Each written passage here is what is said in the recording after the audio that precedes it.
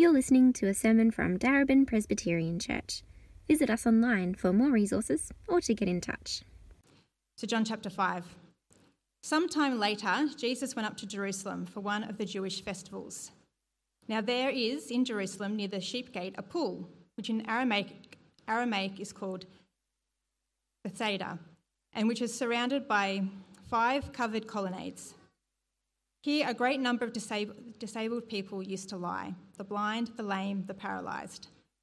One who was there had been an invalid for 38 years. When Jesus saw him lying there and learned that he had been in this condition for a long time, he asked him, "Do you want to get well?" "Sir," the invalid replied, "I have no one to help me into the pool when the water is stirred. While I am trying to get in, someone else goes down ahead of me." Then Jesus said to him, "Get up, pick up your mat and walk." At once the man was cured. He picked up his mat and walked. The day on which this took place was the Sabbath, and so the Jewish leaders said to the man who had been healed, "It is the Sabbath. The law forbids you to carry your mat." But he replied, "The man who made me well said to me, 'Pick up your mat and walk.'"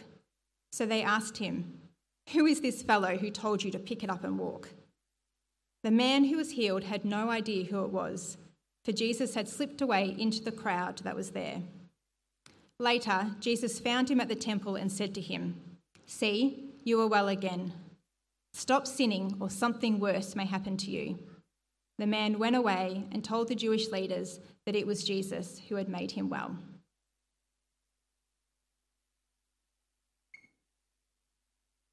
Please keep your Bibles open, or if you do have the welcome card open, you'll see the passage there as well as an outline, which Tim has just updated on the fly, so you might need even refresh your phone or your iPad. My name's Adam. I'm one of the pastors here. We're going to be thinking about John chapter 5 today. Let's pray and ask that God would speak to us through his word. Heavenly Father, we thank you for this passage. We thank you for this sign of Jesus, this miracle. We pray that you'd help us to understand what it points to and what it teaches us about Jesus. Amen. What would fix your life? I think we all have that one thing that we tend to focus on, and we say to ourselves, if I could just sort that out, then everything else in my life will go smoothly. Yeah, maybe you're looking for a job, part-time, full-time, changing to a new job, and you think, if I can just get that job, then I'll have the money and security and contentment that I'm looking for. Maybe you're looking to move house. Maybe that's what you think will fix your life. Tracy and I spent 3 years looking for a new rental, one that had a better layout for our family and with a separate study for me. And we finally found that place and moved in not that long ago. Now, maybe you're in a similar situation. You think, if I could just find a new place to live, then everything would be fixed. You just need to move away from your parents, get some new housemates, or move closer to work or uni or into a safer neighbourhood. Maybe you're looking for a new relationship, a friend, boyfriend, girlfriend, a fellow bike enthusiast or gamer or op shopping companion. You're sick of the loneliness and you figure if you could just meet the right person, then you'll have the confidence and support that you need to progress in life. The list goes on. Improved health, finishing your studies so you can finally get your degree, that draining person to just get out of your life, a better spiritual routine, people who will just accept you for who you are, or for there to be no more COVID. Usually there's one thing we feel we need to unlock our best life. And so we pin our hopes on it and we plan out the steps we need to do to get that. And we can spend our whole life in a frustrated pursuit that tends to end in failure. Or we get that one thing that we were longing for and it doesn't fix our life. And it just disappoints. Tracy and I have moved into our new house, but it's been a lot of work dealing with cockroaches and junk left behind by the previous occupants. They left behind 5 beds, mattresses, bed frames, everything. Still trying to get rid of them. The oven was a disaster. there was actually a water pipe missing under the house. So whenever we used the kitchen sink, it just dumped water on the ground under the house. It's been a lot of work, and we haven't yet enjoyed the rest and comfort that we were hoping for in this new place. Have you ever had that experience? You finally got the thing that you wanted, and it didn't fix your life. Not that Tracy and I had all of our hopes pinned on a house, but it's just an illustration. We shouldn't be surprised that no job is perfect, that no housemate is perfect, no relationship is perfect. And so this might lead us to just give up and settle for a miserable life. But that's not the answer. The answer is identifying the real problem. We need to know the greatest barrier to receiving the greatest life. And to help us understand that, we're going to look at John chapter 5, verses 1 to 15. In this true story from the Bible, we're going to meet a man who thought his biggest problem was that he couldn't walk, his poor health. And he thought if he could just sort that out, then his life would be fixed. But after Jesus healed him, it became apparent that he had a bigger problem, and it required a bigger solution. So let's get stuck into John chapter 5, where we read of a real healing in a real place. Let's have a look at verses 1 to 5. Sometime later, Jesus went up to Jerusalem for one of the Jewish festivals. Now, there is in Jerusalem near the sheep gate a pool, which in Aramaic is called Bethesda, and which is surrounded by 5 covered colonnades. Here a great number of disabled people used to lie, the blind, the lame, the paralysed. One who was there had been an invalid for 38 years. This is our guy, a desperate man by the pool of Bethesda. Now, we don't know exactly what his problem was, but it was obviously something to do with his legs because he couldn't walk. That's why I'm going to refer to him as the lame man. He'd been in that state for 38 years. He spent his days laying beside the pool of Bethesda because it was thought to bring healing. John actually describes it with a few key details, which has enabled people to actually locate it in Jerusalem. In modern-day Jerusalem, just north of the Temple Mount, you'll find St. Anne's Church. That was built about 1,000 years after Jesus. But in 1888, some guys were doing repairs, and underneath some bedrock, they actually found an old large pool. As they dug down, they found all these layers that went back to the time of Jesus. I've actually got some pictures. Hopefully it'll come up okay. Try again. There we go. And so the bedrock had been cut away and plastered in so that it could hold water. So it dates to the right time. It's also in the right location. It's near the Sheep Gate, which today is known as St. Stephen's Gate. Also, they discovered that the pool is a twin pool with a dividing wall down the middle. I'm going to show you a model of Jerusalem from a model of first century Jerusalem, and you can see how an artist has depicted this. And so there were colonnades, which are covered walkways, and John says there were 5, which seems a bit weird. Why would you have 5? Well, if you've actually got a dividing wall down the middle, it makes sense. 4 around each side and then 1 down the middle. So why do I share all these details with you? It's not just because I looked them up in an archaeology book and I was excited. It's because you can actually trust John as an accurate recorder of history. This was a real place that Jesus really visited.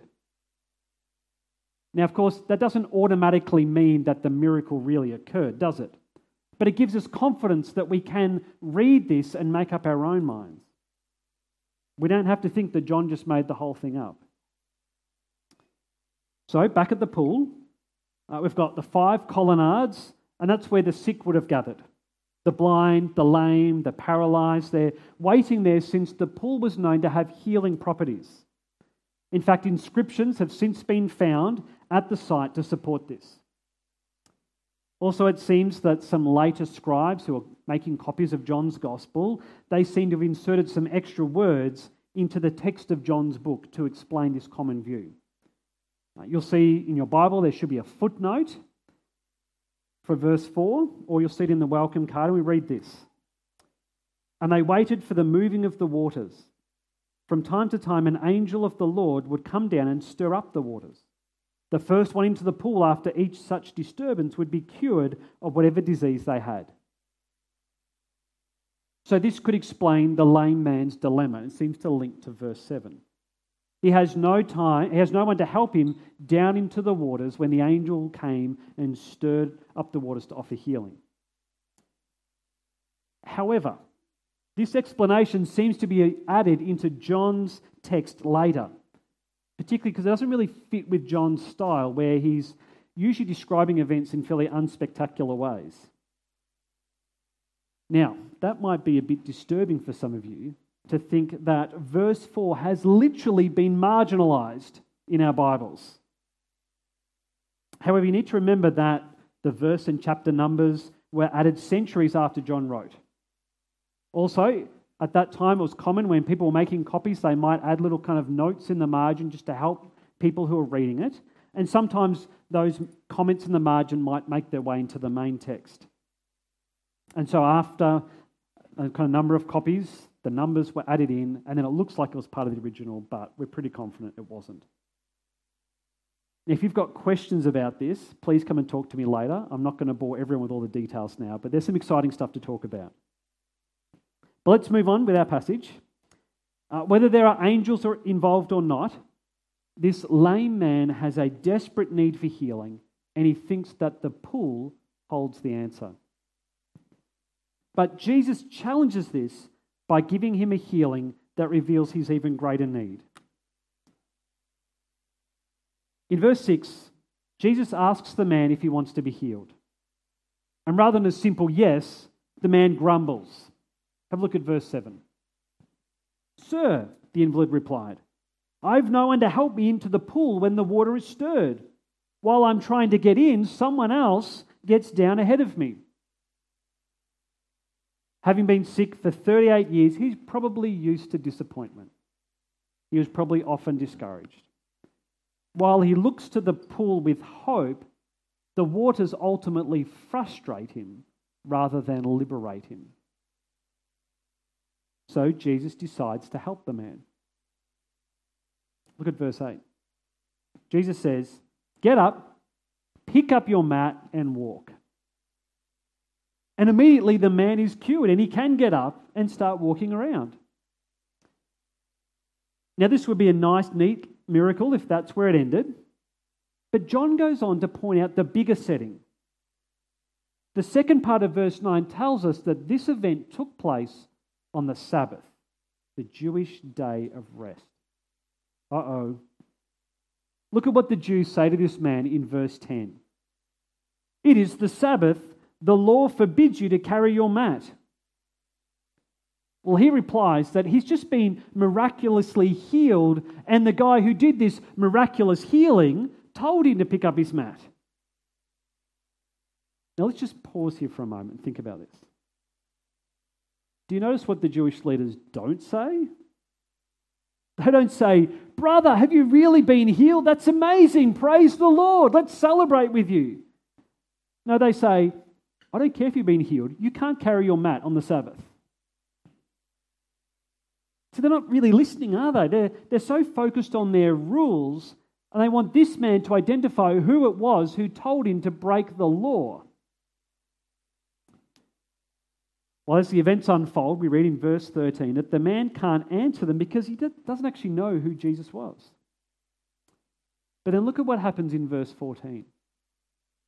Later, Jesus found him at the temple and said to him, See, you're well again. Stop sinning or something worse may happen to you. Now, I think this is one of the key verses of this chapter. We're going to expand on it later, but I want you to see now that Jesus is saying that this man has a greater need. Now, we can spend ages debating about whether the man's condition was caused by sin or not. We can debate about whether he had real faith or not at this time. But what is absolutely clear is that this man thought his greatest need was healing, but it wasn't. He thought that if he could walk again, his life would be fixed. No more worries, just a full life of walking from one amazing event to another. Well, Jesus points out that this man has a greater need, a greater problem. He needs to be healed of his sinfulness. Because there is something worse than being lame. The flip side of this is that there is a better life than simply being healed. And it's the fact that this miracle occurred on the Sabbath which explains the meaning of Jesus' warning and also the meaning of this miraculous sign. As we unpack this, I pray that you'll realise that we are all in this man's position. You see, we get confused about what the answer is to our problems, how to fix our life.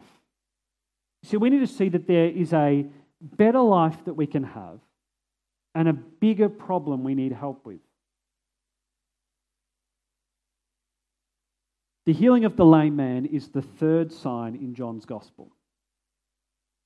Now, it's not identified as a sign in this chapter, but in John 6, verse 2, we read this. And a great crowd of people followed him because they saw the signs he had performed by healing the sick. Clearly, this healing would be one of them, and John has chosen to explain this one of all of the healings Jesus did in Jerusalem because it fits John's purpose. Remember John chapter 20? He's recorded these miraculous signs so that we believe that Jesus is the Messiah, the Son of God, and that by believing we will have life in his name. Well, this miracle certainly shows that Jesus is someone that's pretty special. It's a sign of Jesus' power, that he can give life to weak bodies. Other people have been blessed with healing powers from God, but the miracle that Jesus does is quite extraordinary. This guy had been lame for 38 years. Now, we don't know what his exact condition was, but if he hadn't been using his legs for almost 4 decades, they'd be pretty much useless. His muscles would have wasted away. He would have lacked strength and stability. When Jesus healed this man, he didn't just reverse the sickness, he reversed the ravages of time and the deterioration of his legs. Do you know, this man didn't need any physiotherapy to get back on his feet. For all of you health professionals who work in rehab, you'll get that that's a big deal, isn't it? But if all we see is the power of Jesus, then we don't really learn much more about him. Just like the miraculous sign at Cana where Jesus turned water into wine, the emphasis is not on the miraculous.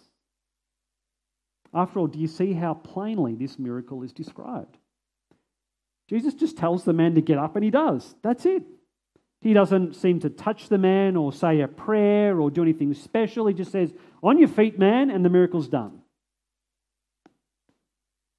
Jesus' words come with power and authority. He can just speak and bring about the outcome that he intends. Now, I have the authority to say to my kids, "Clean up your room." But I don't have the power to guarantee that outcome. I wish I did. But Jesus does, because his speaking is his doing. He can reshape reality, even overcome the laws of nature to enact his will. And so if we want our lives fixed, here is the man to do it. But this story also shows us that there is a better life than we can imagine. A better life than just having this one fixed. Because after all, there were plenty of sick people on that day who didn't get healed. So we meant to look deeper and see that this miracle is a sign. It's a sign of the life that Jesus offers us, the eternal life of Sabbath rest. Now, I'm convinced that John has shared this particular miracle with us because of the day it occurred on. It sets the framework for understanding what has happened. It shows us that Jesus brings the fulfillment of Sabbath rest. On one level, the Sabbath was a loving command from God that gave his people a day off, one day of rest every week. Didn't have to work. It removed the pressure to work. But it had a greater purpose. It was also a day where they could particularly focus on God, on the Lord. It was a time to rest from physical work and to reflect on spiritual realities. It's a time for worship of God, fellowship with other people, for enjoying God's good gifts. In fact, the Sabbath was meant to be a weekly glimpse of heaven. It was a picture of the peace and rest to come for God's people when he renews the earth. And so the restored body of the man was a preview of the perfect body that he would one day receive. And so he no longer had to sit around waiting to be healed. He could go on with enjoying that life, and it was a preview of the day when God would take care of all his needs. These are all the things that the Sabbath points to. And so it was the perfect day for Jesus to heal this man. In fact, if you've got a Bible open, please flip over to chapter 7 of John's Gospel. Or I'm going to pop it up on the screen. You can see it up there. We can see that Jesus, later on, he defends his actions, what he did on this day back in chapter 5. This is John 7, verses 21 to 24. Jesus said to them, "I did one miracle, and you are all amazed. Yet because Moses gave you circumcision, though actually did not come from Moses, but from the patriarchs, you circumcised a boy on the Sabbath. Now, if a boy can be circumcised on the Sabbath so that the law of Moses may not be broken, why are you angry with me for healing a man's whole body on the Sabbath? Stop judging by mere appearances, but instead judge correctly." So Jewish boys had to be circumcised on the 8th day after they were born, even if it was a Sabbath, because circumcision was the sign of the covenant, a sign of belonging to God's people, and so the Sabbath would have been meaningless apart from a relationship with God. So to put Sabbath keeping above the covenant sign would have been inconsistent. Well, Jesus argues that the whole point of the Sabbath is wholeness, is life for his people. Obedience to the covenant laws would lead to life and blessing. And so to put Sabbath keeping over healing someone, which was the goal of the covenant, would be inconsistent. The Jews were angry that a healed man would dare to carry his mat on the day of rest, which showed they were more interested in the law than they were in the future life that the law pointed to.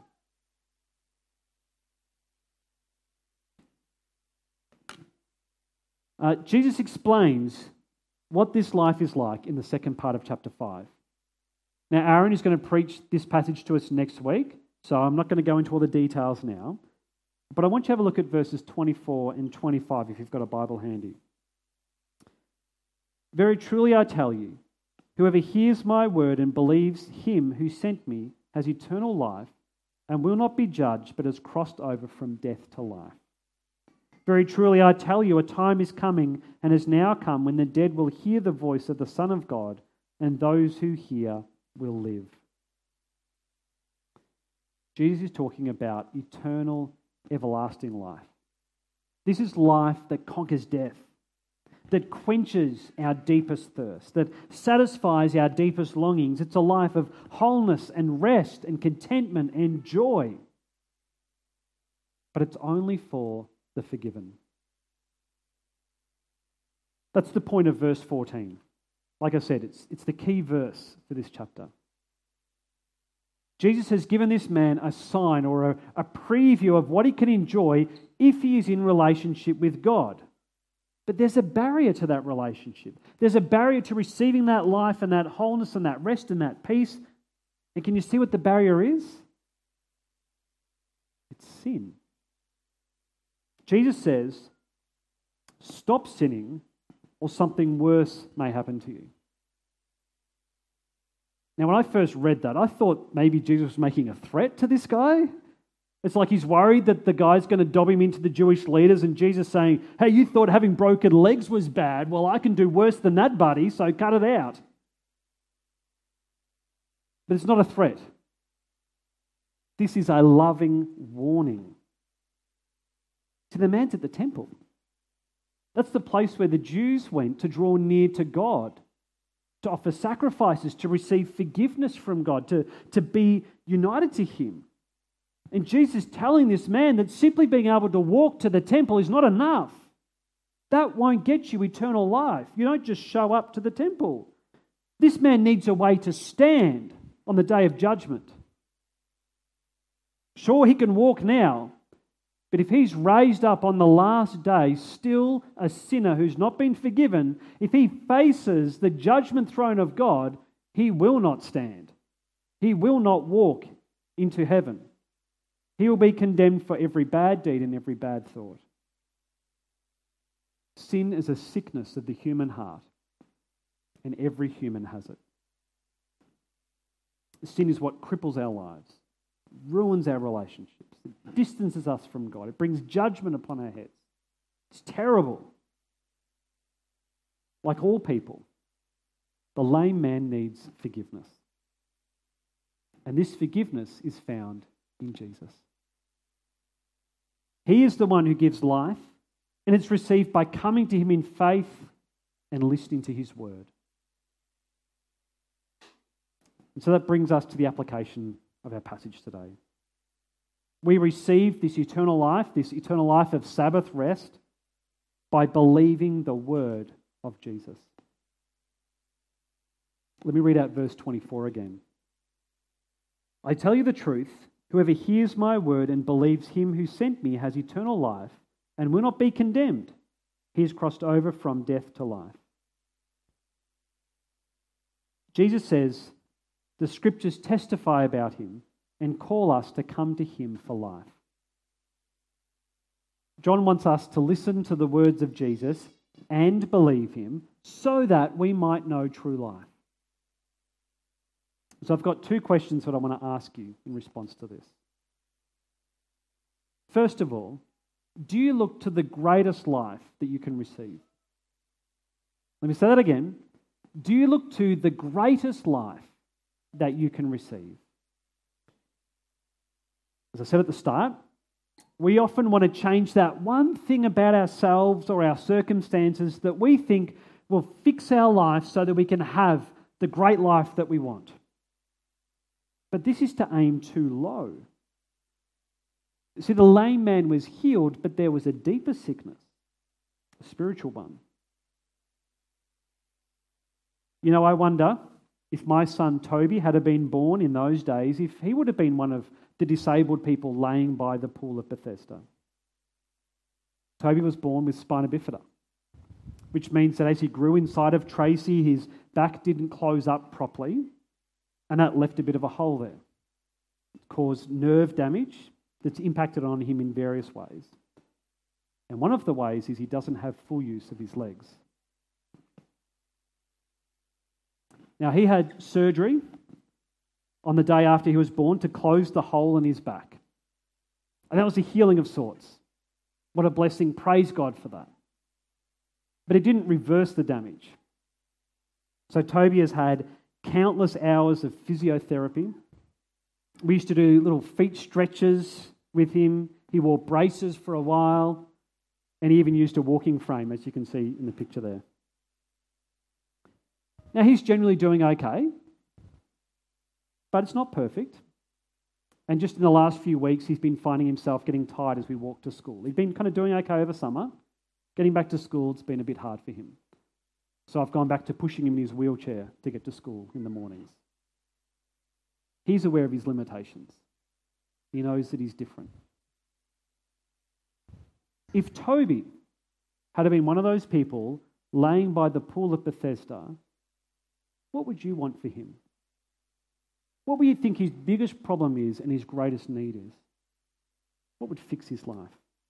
To have his legs healed or his heart healed? Do you want him to walk and run in this life or to walk with God and soar in the next life?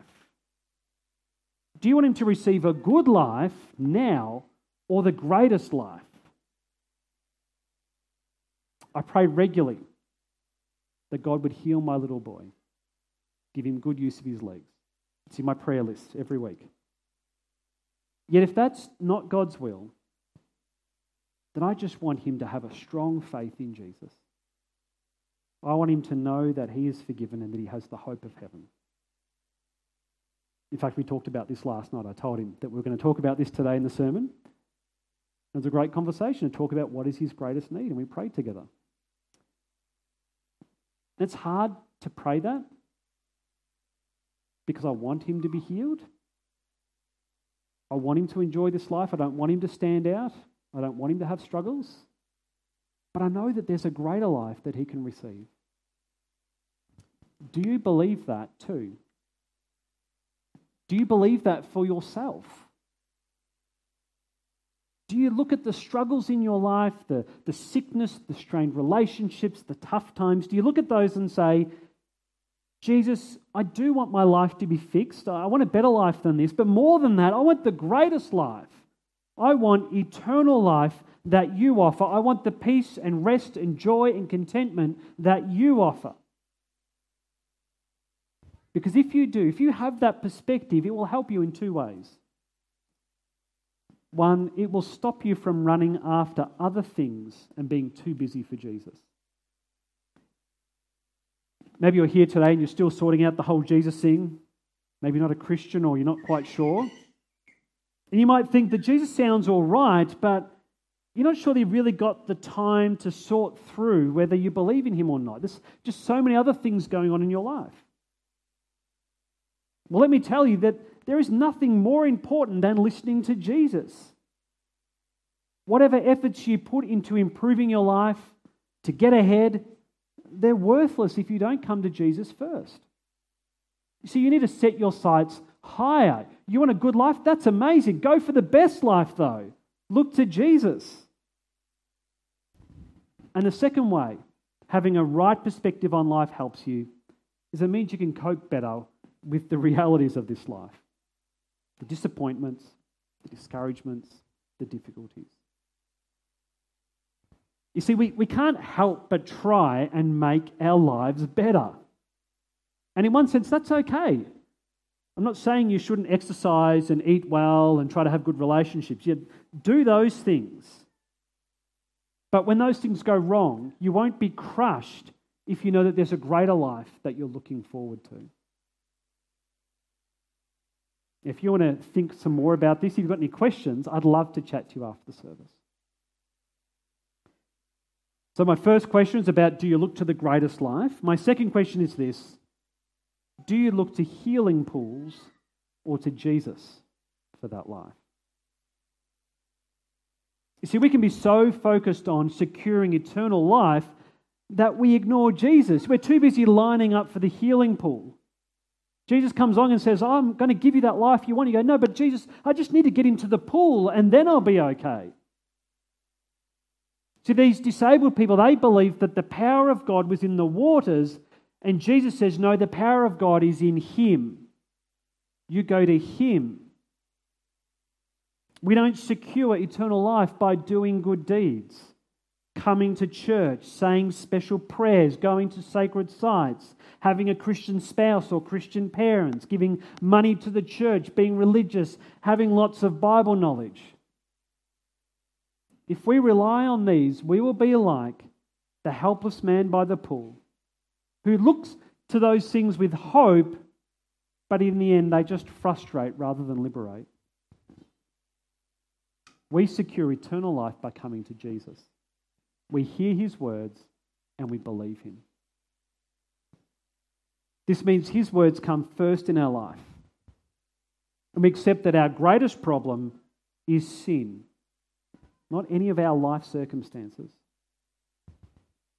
This means that we accept that the way to eternal life, the way to escape judgment, is to believe in Jesus. So we repent of our sin, we turn away from it, we entrust our lives to Jesus, we have faith in Him, and we accept that He will forgive us. He will set us free from the burdens of trying to secure our best life now through our efforts. So what's your greatest need? What's the thing that will fix your life? Well, it's forgiveness, so that you can receive eternal life, the greatest life of all, to be with God. And where do we go to get that forgiveness and that life? Jesus Christ alone, the Messiah, the Son of God. Let's pray. Heavenly Father, we thank you for the wonderful life that you offer us in Jesus. Please help us to come to him, to not look anywhere else, and to set our sights on the greatest life we can have if we just trust in him. Amen.